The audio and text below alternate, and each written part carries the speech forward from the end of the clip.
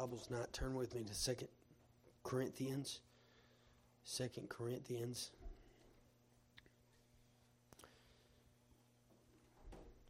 Second Corinthians in chapter number 8. We'll find our text there tonight and try to preach it. And thankful for the opportunity to preach once again, and glad to be able to do it again. Amen. 1 Corinthians chapter number 8. If you got your spot, 2 Corinthians, 2 Corinthians chapter number 8. It's one of my favorite passages in Scripture. We'll read our Scripture and then we'll get right into it. Let's just start reading in verse 1. I'm not going to preach any of these verses, but we're just going to read through just to get context. Moreover, brethren, we do you to wit of the grace of God bestowed on the churches of Macedonia, how that in a great trial of affliction the abundance of their joy and their deep poverty abounded unto the riches of their liberality. For to their power I bear record, yea, and beyond their power they were willing of themselves, praying us with much entreaty that we would receive the gift and take upon us the fellowship of the ministering to the saints. And this they did not as we hoped, but first gave their own selves to the Lord and unto us by the will of God, insomuch that we desired Titus, that as he had begun, so he would also finish in you the same grace also. Therefore, as ye abound in everything, in faith and utterance and knowledge, and in all diligence, and in your love to us, see that ye abound in this grace also. I speak not by commandment. Did you hear that? It said, I speak not by commandment, but by occasion of the forwardness of others, and to prove the sincerity of your love. That's why you give. You don't give because it's commanded. Here, when we do faith promise, more or less, but you're commanded to tithe, but other than that, you're not commanded to give. You're doing it because you love someone. You're doing it because you love God. For you know the grace of our Lord Jesus Christ, that though he was rich, yet for your sakes he became poor, that ye through his poverty might be rich. And this is going to be our text verse, although we will not break this verse down. It's a little different tonight. And herein I give my advice, for this is expedient for you, who have begun before, not only to do, but also to be forward a year ago. Thank you for standing. I ask the Lord to bless the reading of the Word tonight.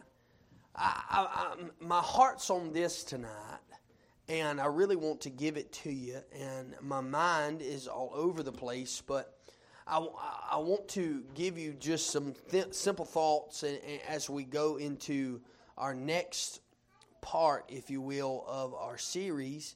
And but I read a story not too long ago. I'd like to share with you real quick, and it's a pretty humorous story to begin with.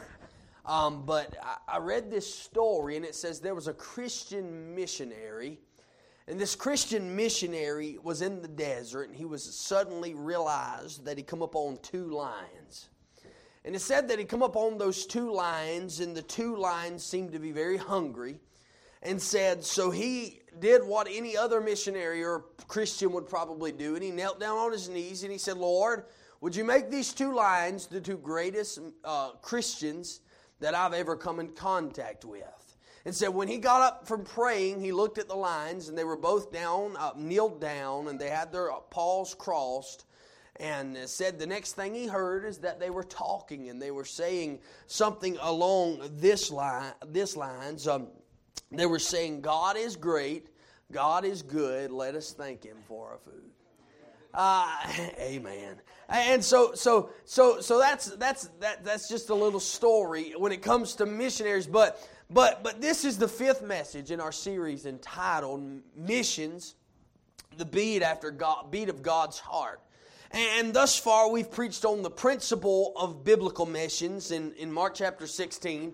That's where we began, and then we preached on the power of biblical missions out of Acts in chapter number 13, and then we preached on, is missions worth the price? And that's out of Mark chapter 8.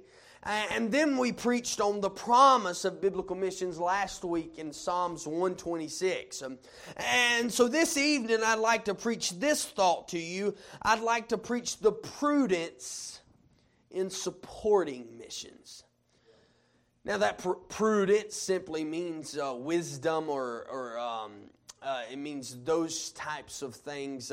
But God lays things out clearly in His Word for us to learn and therefore to grow by. Could I get a little bit down on the monitors, please? By the grace of God, we are able to support 34 missionaries in Mountain Valley Baptist Church. Isn't that a blessing?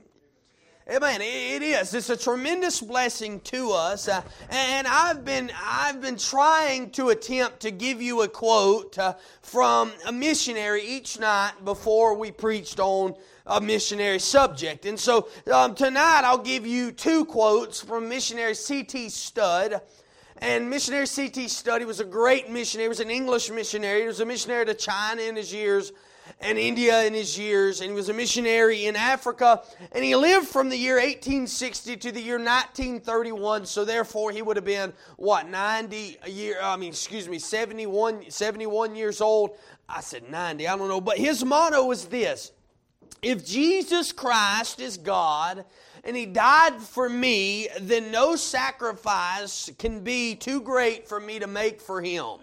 And that's ought to be all of our motto. If there's no sacrifice too great, you're never going to expound or you're never going to exhaust the grace of God or the cross of Christ. And you're never going to be able to do that. But I'm going to give you two quick quotes in which he gave. He said, some wish to live within the sound of a church bell, but I want to make a rescue mission within yards of hell. That's how harsh he was on missions.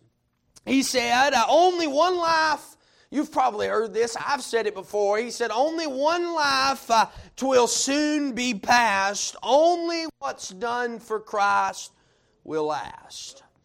And that is true. Because the fact is you add up everything, as Brother Flor says, you add up everything that death cannot take away, and that's what your worth is tonight.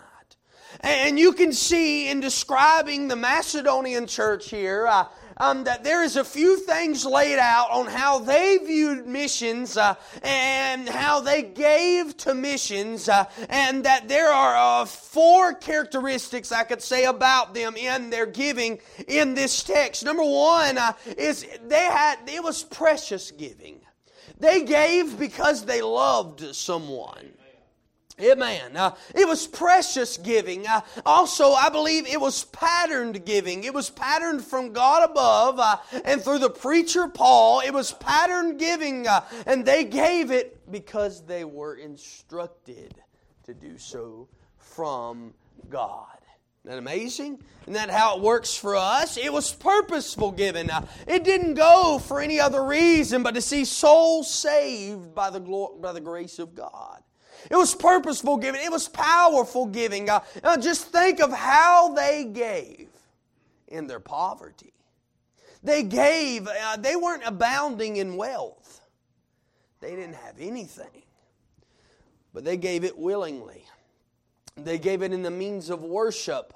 It was never commanded of them to do it, but they did it all out of love. And as we get to verse 10, Paul gives them some advice. Paul says, and herein I give my advice, is what he says. He's saying, I want to give you my advice just quickly, and I want you to hear it. Paul says that he would like to do that, and he tells them that it is expedient for them. Everything he said in the first 9 verses was expedient for them. Meaning it was, that word, it means it was worth it. It means it's worth. It means it's worthwhile. It's something that's worth doing. And he tells them, he says, and herein I give my advice, for this is expedient for you. He said, this ain't expedient for me, but it's expedient for you. Now that means something. Now here's why it means something. We make a serious mistake if we consider our offering, our missions offering on Sunday night to primarily just benefit the missionary. It's not just benefit the missionary. It's the giver who profits.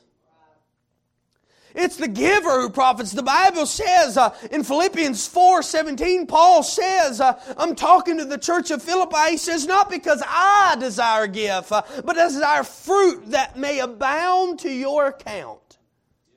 It's fruit. It's a heavenly bank account, literally. And so I'm going to give you that thought tonight out of Paul's statement in verse 10 that simply says, it is expedient for you.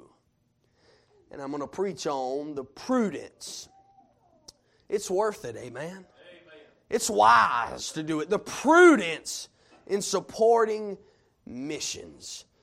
It's wise and it's worth it. Amen. I want to notice 2 points tonight. They're long.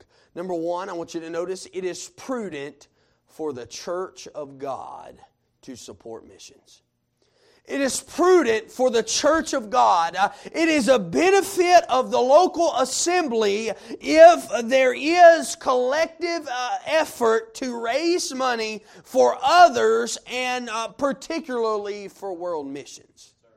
It is 100% beneficial for the local church to do that. And number one, I believe there's a few things that it gives. Number one, it declares God's plan. It declares God's plan. God said, go ye into all the world and preach the gospel to every creature. And for it provides a means for the church to obey the Great Commission. And we have been told to go into all the world with the gospel. And some could argue the impossibility of one church preaching to more than 8 billion people in this world. But God has not changed His word. He has not changed His word simply because we have a problem and don't want to give. Talking about the church of the living God. I mean, we must find a way to obey the Word of God. With faith promise, as we do, we are afforded a means to do what no other way could ever do. We're able to give because we want to give. And we ought to rejoice whenever the Lord sends a missionary our way to go to some corner of the earth. We ought to rejoice in that every time. If ever God-fearing, God-loving, God-honoring church would expose this scriptural plan of giving to its people, I'm convinced we could get the gospel to every creature on this earth. We could. We 100% could, and I'm convinced of that. It's God's plan, and God desires that all men come to Him. And God said that it's not His will that any perish. So if it's not His will, and He has a plan, don't you think it could be achieved? It could. You know what the problem is? People are deceived. I blame people, pastors, churches, everything that don't support missions, as simple fact that they're deceived, most of them. Most of them don't know. It's the truth. Most of them don't know, but the ones that do know and won't support missions, shame on them. Remember that quote I read the other day? It says, it's simply fact is that a church that claims to be a church, but don't support missions, has lost its ever-loving fact to be one. They have lost it. They can't be a church. You cannot be a church because God died for the church. God died with the Great Commission in mind. He used the church to give the commission to every creature. There you go. There's your alliteration there. He did that, and it declares God's plan when we give to missions. It was God's plan to send the church to every creature with the commission. It was. It declares God's plan. Secondly, it develops God's people. It develops God. You can't be selfish and give to missions consistently. You cannot be selfish and give to missions consistently. Jesus made this statement in Acts chapter 20 and verse 35. He said it's more blessed to give than to receive. Yes, Jesus made that statement. It's in red letters. It's more blessed to give than to receive. And there is something different about churches with a strong faith promise program. It can be sensed as soon as you enter into the church house. It is. I'm telling you, an unselfish spirit is developed as people give on a regular basis. And every time you meet them, you'll know it. You'll know it. You'll know it.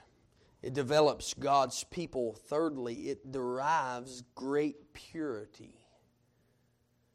Now, when the Lord started, I believe this is a whole biblical outline. When the Lord started and commissioned the Jerusalem church in Acts chapter number 1, on to Acts chapter number 2, and down in verse 40 and on. When God did that, it immediately, that church of Jerusalem immediately became very serious about winning the lost to Christ. Right? We see 3,000 saved. 2 chapters over, we see 5,000 saved. They immediately became about the business of doing the Great Commission for Christ. And so, but they'll look down the road.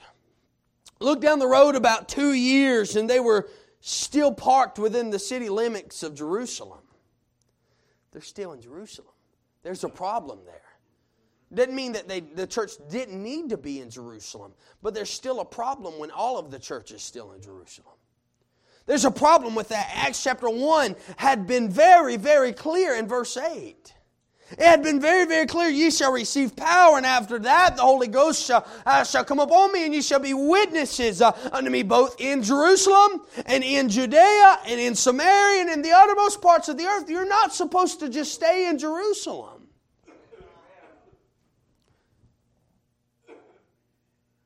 But something kept them from going to Samaria. There was a lot of, I believe it was more of a prejudice what kept them from going to Samaria and to the uttermost parts. They had a problem.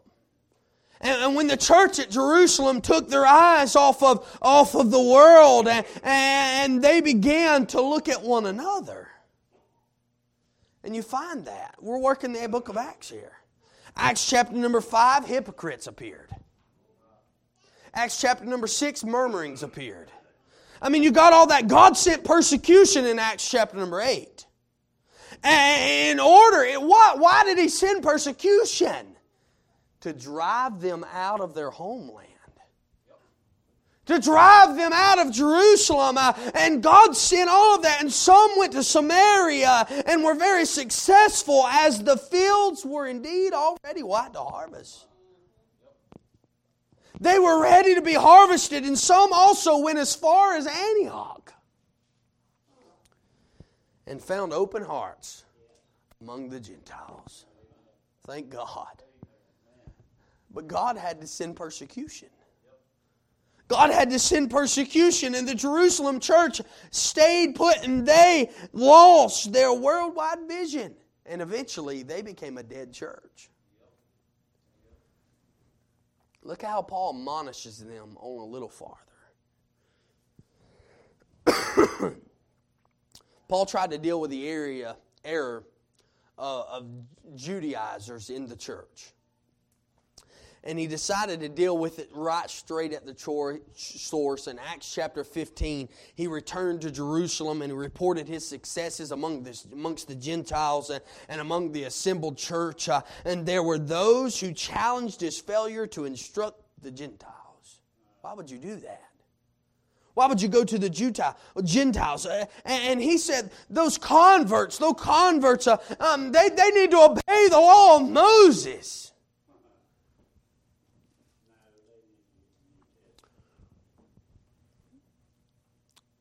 The origination of the Judaizers, if you will, started in the church of Jerusalem. And so it's my belief that the church which does not reach out to the world becomes like a stagnant pool. It does. All impurities grow in stagnant places. The Dead Sea is dead. You know why it's dead? Because it only gains and never gives. Nothing comes out of the Dead Sea. It only gains from other places. And in this kind of church you will find hypocrites and murmuring and doctrinal perversion. And they don't want to get the gospel out. It's good enough for them, but it's not good enough for anybody else. Lord help. I'm telling you. It will make you a better Christian if you'll give to missions. It purifies a church. It dispenses God's promises. Dispenses God's promise. Faith promise will guarantee the church that all its needs will be supplied. It will. I promise you it will. I tell you from experience it will. And you can tell me from experience it will, because you've been here. You can look from experience and see God blessed this church in a tremendous fashion. God has blessed this church in so many ways. No, we don't have $40,000 sitting stagnant in a bank account, but ever $40,000 is going out every single year. Imagine that. That's not odd, friend. That's all God.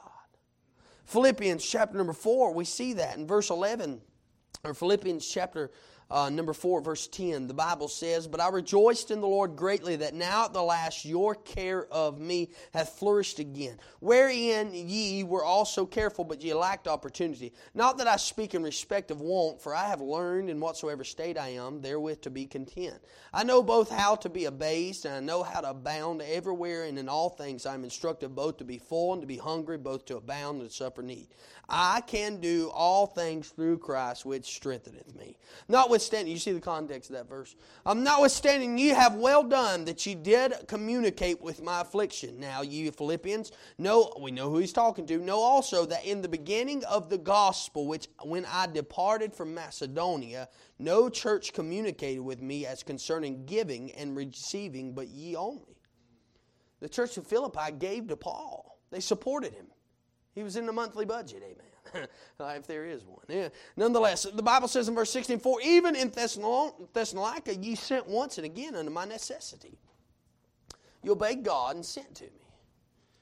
Not because I desire gift, but I desire fruit that may abound to your account." That's what it says. "But I have all and abound."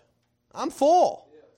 "And having received of Epaphroditus the things which were sent from you, an odor of a sweet smell, a sacrifice acceptable, well-pleasing to God." Hey, y'all see what that says? He said, "I'm full, having received of Epaphroditus."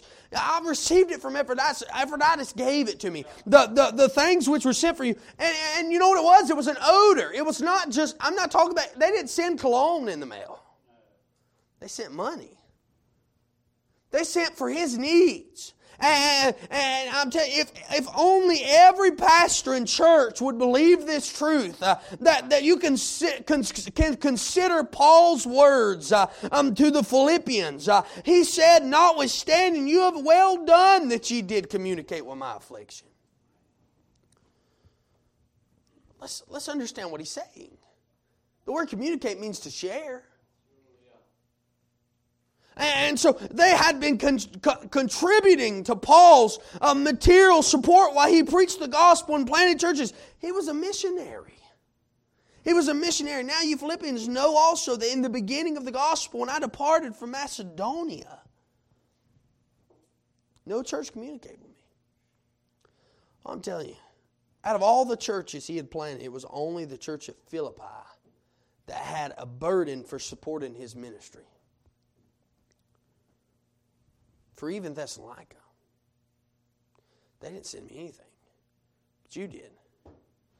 I'm just breaking down the Bible. Here, he refers to a regular and consistent support.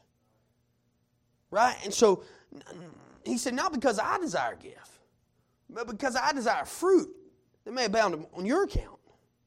And so notice what he said about their missions offerings.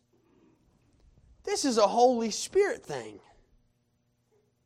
This is something God takes into account. Is that right? And so we're looking at this. But I have all and abound. I am full, he said. But I've received from Epaphroditus the things which were from you, which were sent from you, an odor of a sweet smell.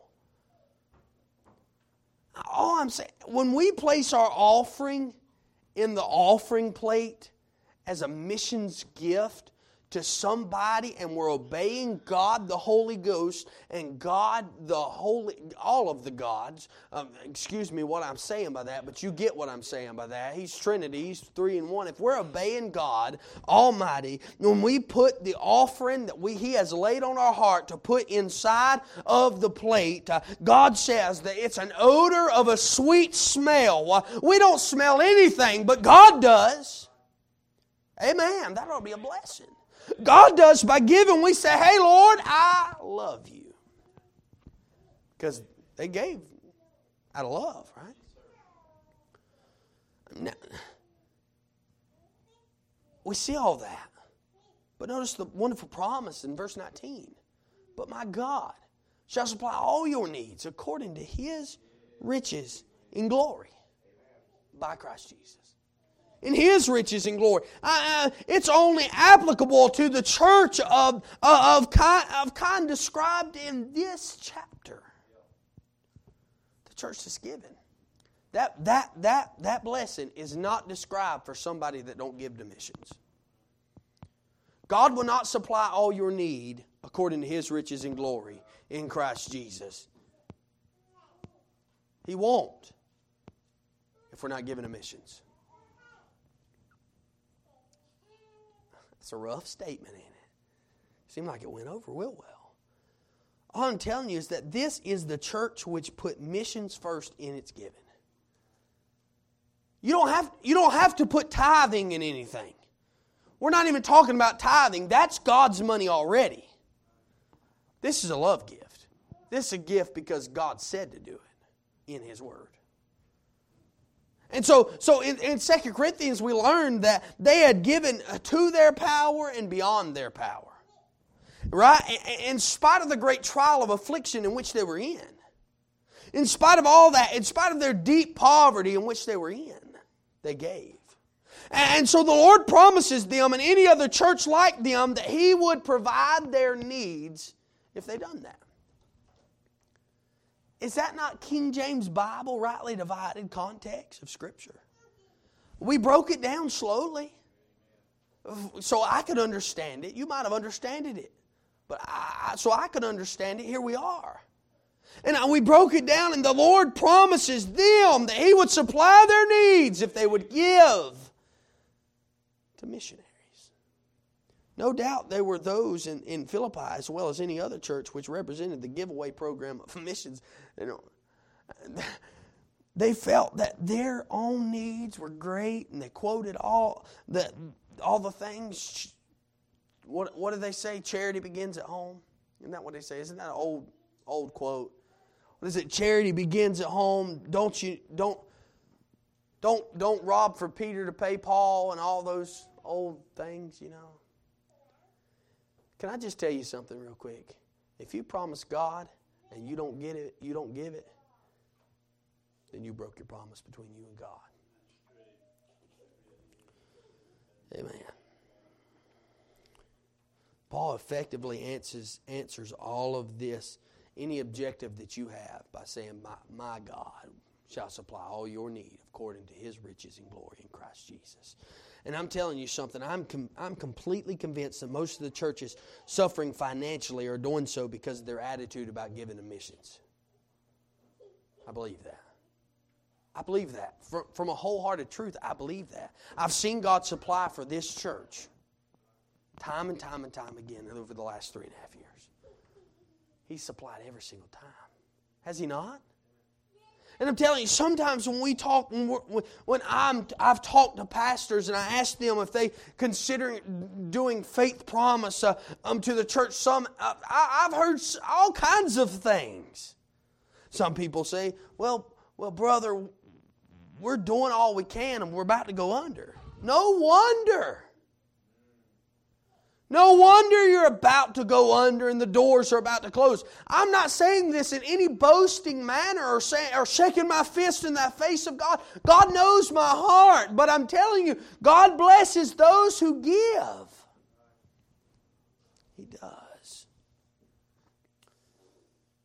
I've heard people say there's no way we could ever do that. People wouldn't take on to it.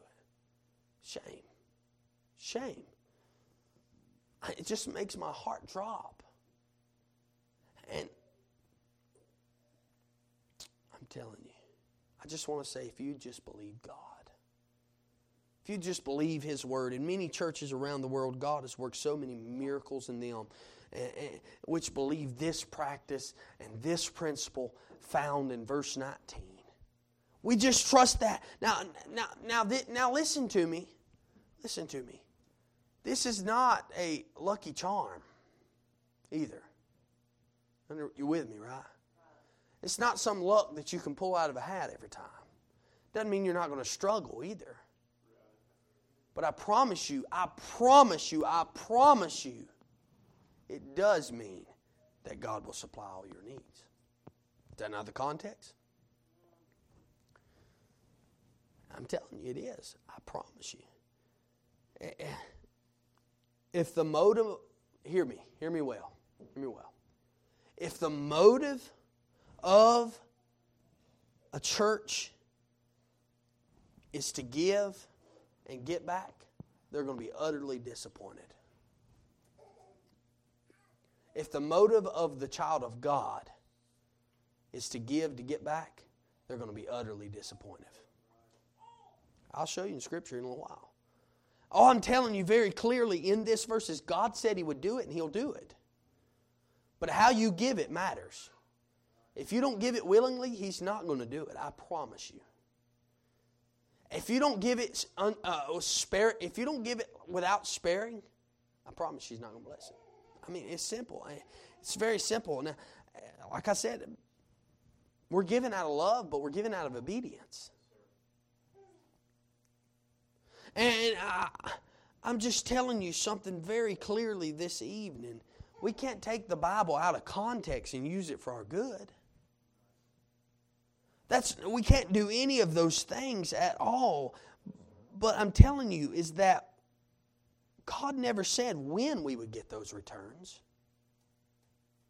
He never said that. Is that right? He never said when we would. He never once, ever in Scripture said when we would get the returns for what we've done.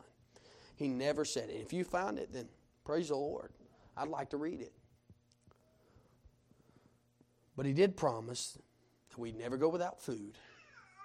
We'd never go without shelter. We'd never go without clothing. Is that not right? Is that not right Scripture? I mean, that's straight up Bible right there. I mean, Matthew chapter number 6, and we're running a rabbit, but I'm going to catch it. Matthew chapter number 6, verse 28 or verse 26. Behold, the fowls of the air, for they sow not, neither do they reap nor gather in the barns, yet your heavenly Father feedeth them. Are you not much better than they? Is that not talking about food? Okay. Which of you by taking thought can add 1 cubit unto his stature? And why take ye thought for raiment? What is that talking about? Okay. Consider the lilies of the field, how they grow. They toil not, neither do they spin. And yet I say unto you that even Solomon in all of his glory was not arrayed like one of these. Hallelujah. Let's talk about food. We've covered food. We covered raiment. Wherefore, if God so clothe the grass of the field, which today is and tomorrow is cast in the oven, shall He not much more clothe you, O ye of little faith? Therefore take no thought, saying, what shall we eat? Or what shall we drink? Or wherewithal shall we be clothed? For after all these things do the Gentiles seek. Yeah, we do. For your heavenly Father knoweth that ye have need of these things. But seek ye first the kingdom of God and His righteousness. And those things, all those things, will be added unto you. The problem is not Him supplying. The problem is us not seeking. That's the problem. We're not seeking the right thing in the right order. Our priorities. First thing must come first, right? And so I promise you, first, if we seek the betterment of ourselves first, I promise you we're not going to be better. Amen. But if we were to seek His righteousness, I mean, if we were to seek His righteousness, what a better day. Amen. Friend, I know that there are those who could point out some churches who are suffering, and not because they're not given to missions, but these are exceptions. Their problem may be a result of wrong motives. It may not be. Struggles do come.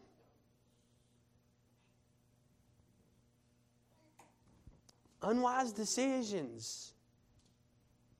Mismanagement of funds. I mean, there's so many different things, but I promise you what it's not. It's not because they gave to missions. Amen. It's not because they gave me. I believe that the church having trouble is not doing right by or deals with things. We got to have the right attitude when we're giving to missions. We got to have the right attitudes. I want to be very clear, just so everybody who hears this knows. Motives is important. How you give it is important. And if the pastor or church has the wrong objective in mind when they gave to Faith Promise, they cannot apply these verses to themselves. They can't. We cannot apply them to ourselves. And so it's prudent for the church of God, wouldn't you say? Amen. Secondly, I want you to think about this. It's prudent for the child of God. The church benefits from faith promise giving. But also the individual believer benefits from faith promise giving. You know, becoming involved in giving a faith promise can be the greatest and most thrilling thing we have ever involved ourselves in since salvation. And I would agree with that. Amen. First of all, I want to notice a few things. First of all, it assures us of God's blessings. It assures. Now, you know that word assures means assures, right? It assures us of God's blessings. Now, you say, where's that, preacher? Well, simple fact, there's principles in the Bible. The Bible gives us very clear principles, and we find a good principle in Galatians chapter number 6. And in Galatians chapter number 6, I'm going to turn there and read it to you. Verse 7, the Bible says, "Be not deceived, God is not mocked, for whatsoever a man soweth, that shall he also reap." Is that not a good principle? Very clear principle, I'd say. I'd say it's a pretty clear principle when it comes to that. And so we're not commanded to give to faith promise. But we should remember that we reap accordingly. Right? I mean, you give a dime, you're probably going to reap a dime. If you plant a mustard seed, you're not going to get a pear. Is that right? And so Paul puts it in a language of a farmer or a gardener, and so they could quickly understand it.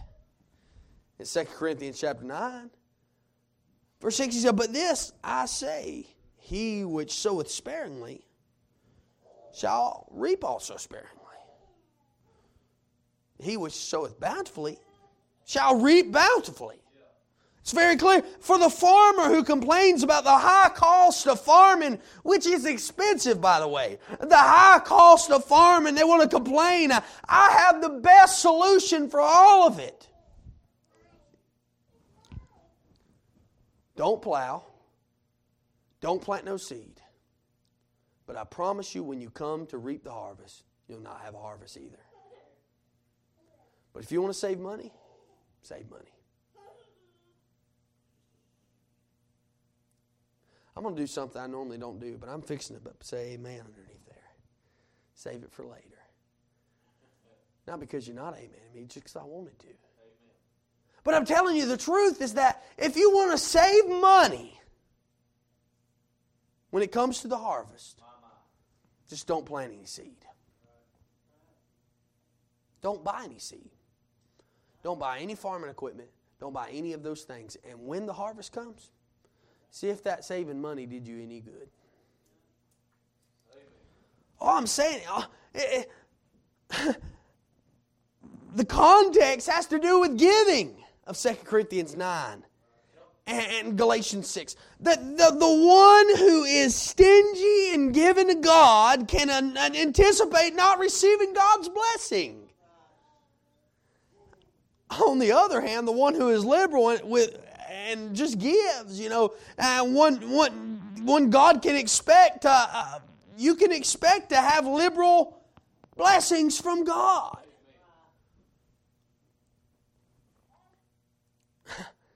I mean, just think about it. Know how Solomon puts it. He says in Proverbs chapter 11, verse 24, he says, there is one. There's that scattereth and yet increaseth, and there is that withholdeth more than his meat, but attendeth to poverty. Attendeth to poverty. It says the liberal soul shall be made fat. Right? And he that waters shall be watered.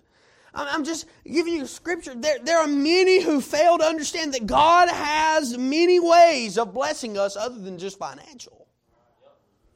Because of this misunderstanding, they expect God to just fill their billfolds with material blessings in return for their giving. I mean, we've had some of my best friends have said it from this pulpit. You'll still go broke giving. You could still go broke giving. But by the way, I want to combat one of them and say it doesn't matter. You better still give. You better still give. Most of God's blessing to us are far more valuable than any cent can ever add up to. He can bless in our family. He can bless in our health. He can bless in our happiness. He can bless in a multitude of different ways. However you want to look at it, God can bless it, friend. God can bless it. I'm telling you, if God does not send it in, one preacher said, if God does not send it in, you are under no obligation to give it. I'm going to respectfully disagree with that preacher.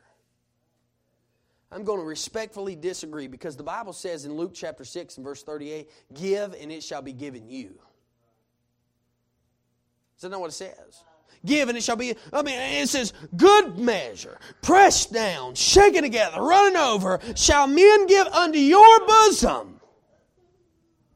For the same measure that you meet withal, it shall be measured to you again. Don't penny and nickel God. Because God will penny and nickel you, friend. Amen. It's the truth. No, the verse is in order. Our giving comes first. When God tells us what to promise, we should give it every week whether we see it come in or not. Amen. I don't care if it's $5,000 and you don't make before. If you promised it, you better give it. Because I promise you, God will take it.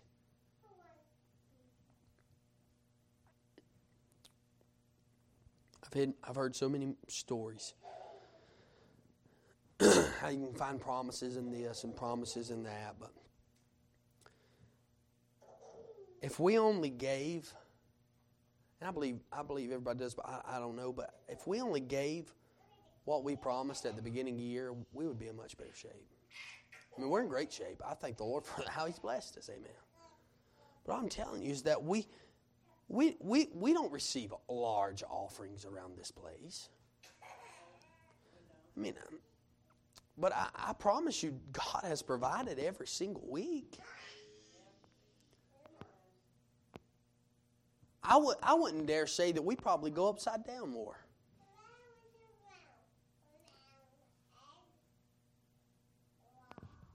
All I'm telling you is that God provides every single time. Isn't that amazing? God blesses somebody who will keep their promises. God keeps promises with people who keep promises. Amen? Amen, friend. My point is that we should give if we never see evidence of it coming in. We should. God's promises to give after we give, not before we give. Faith is no longer required when the offering is in my hand. Right? I always give my offering first. Faith is not required when I'm holding it. Be real about it. And I'm telling you something, friend. Someone may say, how do you know God will take care of it? My answer is this. That's where faith comes in. That's where faith comes in. I mean, God can meet your promises in many ways. He can increase your income. He can decrease your expenses. He can give you the grace to give it anyways. There's a lot of ways God can do things. Not only will missions giving assure us of God's blessings, which it does, doesn't it? I mean, did it not do that? Does it not do that? It assures us of blessings. Here, it assures us of blessings. But also, it adds to our bank in heaven. It assures of our blessings here, but it adds to our bank in heaven. That's Scripture, man. That's Scripture. Lay not up for yourselves treasures upon earth, where moth and rust do corrupt, and where thieves break through and steal. But lay up for yourselves treasures in everywhere neither moth nor rust doth corrupt, and where thieves do not break through nor steal. Not Bible. The only wealth we'll truly keep is that which is given to God. That's the only wealth. We will eventually leave the houses, we'll leave the clothes, we'll leave the furniture, we'll leave all the stocks that you have, all the bonds that you have, everything. You'll one day leave it behind. Not saying it's not a good thing. Every other material possession, every car, every truck you will leave behind when you depart from this life. Death will separate us from it all. But when we give to God, the offering envelope becomes a deposit slip for the bank of heaven. Amen. The first bank of heaven. Amen. Friend, I'll never have much of this world's goods, but I do want to have riches in heaven. I want to be rich in heaven. I could care less about the back road, country, cabin on the hill with a pond around it, which ain't even there. I want a bank account set up in heaven, and I want to be rich. Not for my good, but man, when I lay that crown at Jesus Christ's feet, I wanted to make a clunk, not a clang. Amen. I don't know who said that, but I'll credit it to somebody. Amen. I'm just telling you, friend, it's not something I can pride around in. That's not it. Nobody knows how much I give. Nobody knows how much we give a month. But I'm telling you this. I want to give as God has given to me. Missions does do that. It gives us, it can assure you of God's blessings here. It can add to the bank in heaven. And then lastly, it amplifies our building here. We're in a tabernacle. And I'm telling you, it will grow you in a much better way. That's applicable throughout all of Scripture. God prepares people for future events. God prepared Joshua to march around the walls of Jericho. He set him under the provision of Moses for all those years. And he had enough faith to march around the walls of Jericho. He'd seen God provide before, and he did not have to see God do it again. He trusted God. Is that not right? Elijah was able to trust God on Mount Carmel for 3 years to send rain because he stopped the rain, and then 3 years later he called for rain. He prayed to God for rain, and he had enough faith because he stopped the rain for Elijah, and he had enough faith in God to trust him that he would start the rain back. Is that not right? Is that not God increasing your faith? That's applicable. And when we can think of all of those areas and all of those areas in life where he prayed 7 times, his faith grew there because his journey was not over. We must understand that he went where God had told him to go from that point, and he had been fed by a raven at the brook Cherith, and all of those things. His faith grew. Right? His faith grew. He was instructed by God to go down to a widow at Zarephath, and who only had a handful of meal and a cruse and of oil, and she fed him. And he had seen the dead raised, and his faith grew. So when he appeared on Mount Carmel, he'd already seen all that. When he appeared on Mount Carmel with the 400 prophets of Baal, remember that one? When he appeared up there with the prophets of Baal, he did not need new faith. He did not need anything new in order to see God vindicate Himself. He was fully persuaded that God would be able to do what He asked Him to do.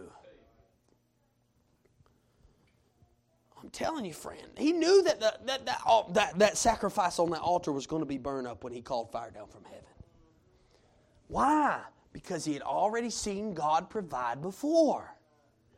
Is that not applicable throughout all of Scripture? If you've seen God provide before, why in the world are we doubting now?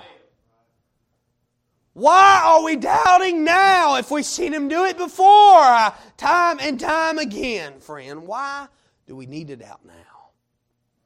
I'm telling you, friend, it is prudent for the church of God and the child of God to give to missions. It is wise of that person. Give as much as you can, as many as you can, as long as you can, and do it all over again. Amen.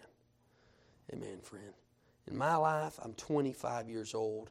God has proven Himself faithful to His Word. Amen. I've learned I can trust Him in any situation. I've learned I've been able to do it. If He leads me there, I'll be able to trust Him. If He don't lead me there, I can still trust Him. But just maybe not there. Amen. I'm just telling you.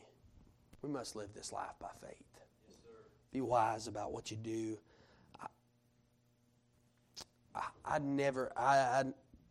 You could have told me 4 years ago, I never believed my faith had grown as much as it has in God. I've seen Him supply through sickness. I've seen Him supply paycheck to paycheck, and God give every single time. Every single time.